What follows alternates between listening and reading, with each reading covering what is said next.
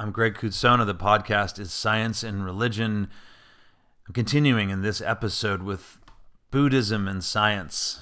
And in the last podcast, I took a few minutes, to overview Buddhism and its development, at least at some degree, through the early, emergence with the Buddha.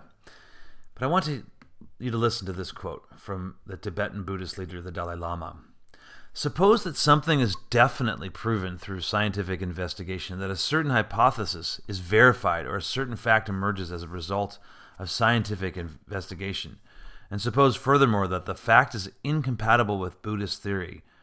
There is no doubt that we must accept the results of scientific research.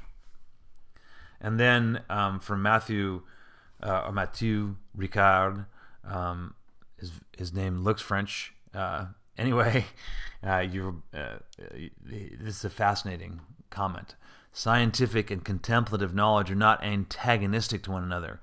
However, there is a hierarchy not to be overlooked. Science gives priority to understanding outer phenomena and acting on the world, while contemplative traditions emphasize inner peace, the elimination of mental suffering, and making the mind lucid, serene, and altruistic.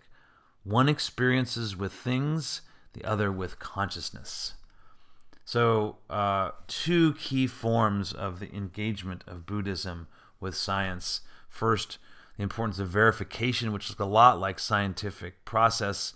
And the second, the understanding of the mind. And so often, the idea behind Buddhism as presented by Buddhist practitioners is this is a philosophy of the mind. Back, though, to the first, just for a moment, Diana Eck, professor of religion at Harvard, has said there's a common agenda and method in the fact that both mind science of the Buddhist tradition and the exploration of the medical researchers are based on the traditions of experimentation. Buddhism is an experimental practice. It is not a form of religion that says, believe this on faith. It is experimentally verified analysis of how the universe is. So that's a particular understanding of faith, and it isn't, of course, the only way that the monotheistic traditions understand faith, but it is a difference here.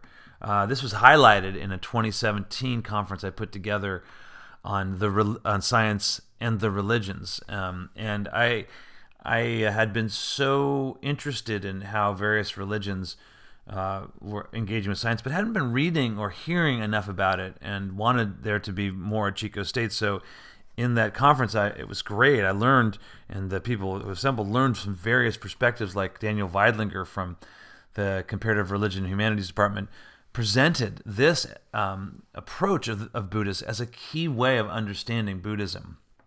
And here is from the Kalama Sutra of about 250 before the Common Era. Do not go upon what has been acquired by repeated hearing, nor upon tradition, nor upon rumor, nor upon what is in Scripture, nor upon surmise, nor upon an axiom, nor upon specious reasoning, nor upon a bias towards a notion that has been pondered over, nor upon one's seeming ability.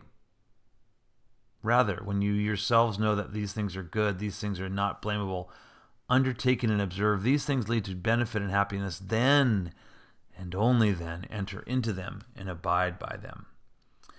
So this gives a certain approach to Buddhism that, as I said, is noteworthy. Both the approach that Buddhism looks at the mind and Buddhism works with experimentation. So here's what Philip Clayton writes in Religion and Science. The focus in the science-Buddhism dialogue is a focus on consciousness. Buddhist scholars are very strongly motivated to engage in the study of consciousness, its origins, and its effects. They do not have any compulsion to link consciousness with some immaterial soul that carries and produces it. As a result, they are extremely interested in studying the natural emergence of consciousness, its evolution, its manifestations in humans and other animals, its contents, and its effects. That in turn inclines Buddhists to be allies with scientists across the whole range of sciences that bear on consciousness. The human sciences, of course, but also cognitive science, neuroscience, evolutionary psychology, genetics, and the classical Darwinian accounts of evolutionary history. So that is fascinating. And Clayton goes on to note this. Known are the study of the neural correlates of consciousness. This approach focuses on the correlations between perceived conscious states and brain activity. Famous experiments have been carried out, among others, by Richard Davidson and his team at the University of Wisconsin.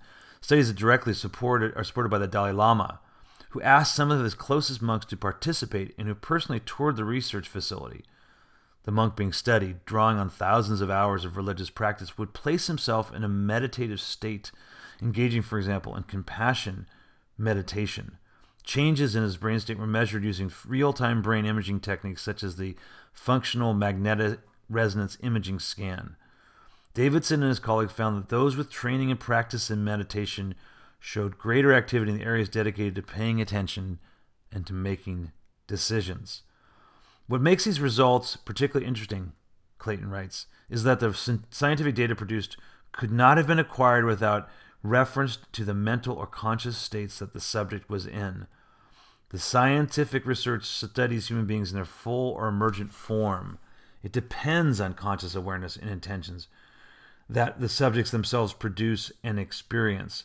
Rather than reducing consciousness, the experimenters were presupposing consciousness. Put differently, the scientific knowledge was acquired in part by means of the religious beliefs and practices of the subject, rather than by asking the researcher to view religious beliefs as mistaken or at least irrelevant. So again, Philip Clayton, Religion and Science, the Basics. He mentioned something that's a key teaching in Buddhism, the idea of the Pali word anatta, or the Sanskrit word anatman. These Pali and Sanskrit are part of the Buddhist writings, so texts are in either form. One understanding of anatta or anatman is this: all states and things are without a core self. All phenomena have no substance or reality independent of mind. There's this difference from Hinduism that the Buddha believed and came to conclude that there is no soul, or that we are without a soul or self. There's this old Western philosophical question: can I step into the same river twice? So if I go to the Sacramento River and put my foot into it, take it out and put it back in, am I stepping into the same river because there's a flow for that river? Is it the same river? The philosopher Alfred North Whitehead, in his process philosophy, said that we actually change as the subject. So even we, as the subject, do not touch the same river as the object. So it's not just not the same river, but it's not the same person touching the same river. And Whitehead was getting very close to Hinduism, which he intended to do, and this idea of anatman.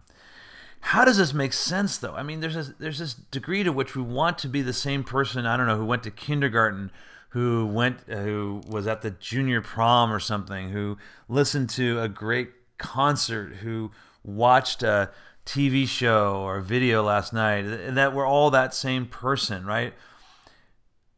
Buddhism teaches that we are like a flame passed from one candle to the next, and nirvana is the extinguishing of that flame when we achieve true consciousness. Philip Novak, another scholar of religion, writes, the I, the me, is a, quote, continually shifting combination of impersonal and mental phenomena. Here's how, back to Daniel Weidlinger's approach, how he put it. In Buddhism, nothing is constant, everything changes through time, including the body, mind, and consciousness. And we are fooled into thinking there is a permanent person who is the real us. In neuroscience, in many areas of neuroscientific research, the brain and the body is constantly in flux. Nothing corresponds to an unchanging self or soul, and the brain constructs a model of the self, a phenomenal logical model, to negotiate the world, but that's an illusion. So you see this really fascinating connection between Buddhism and science. Let me also mention that there is a long history of technology the connection of technology in Buddhism. Buddhists were some of the first to create the printing press. And this goes back centuries before the famous Gutenberg printing press, which we hear about, that printed the Bible. This produced Buddhist texts. So even the Chinese development of printing did not necessarily lead directly to Western movable type, but it did precede it. Some place it in the 8th century of the Common Era. And this is also important that paper was developed in East Asia. So this is fascinating indeed. Even this paper that I'm reading from is a history to it that is connected with Buddhism. So in summary, Buddhism has a constructive relationship in science, especially in the United States as Buddhist scholars engage with science.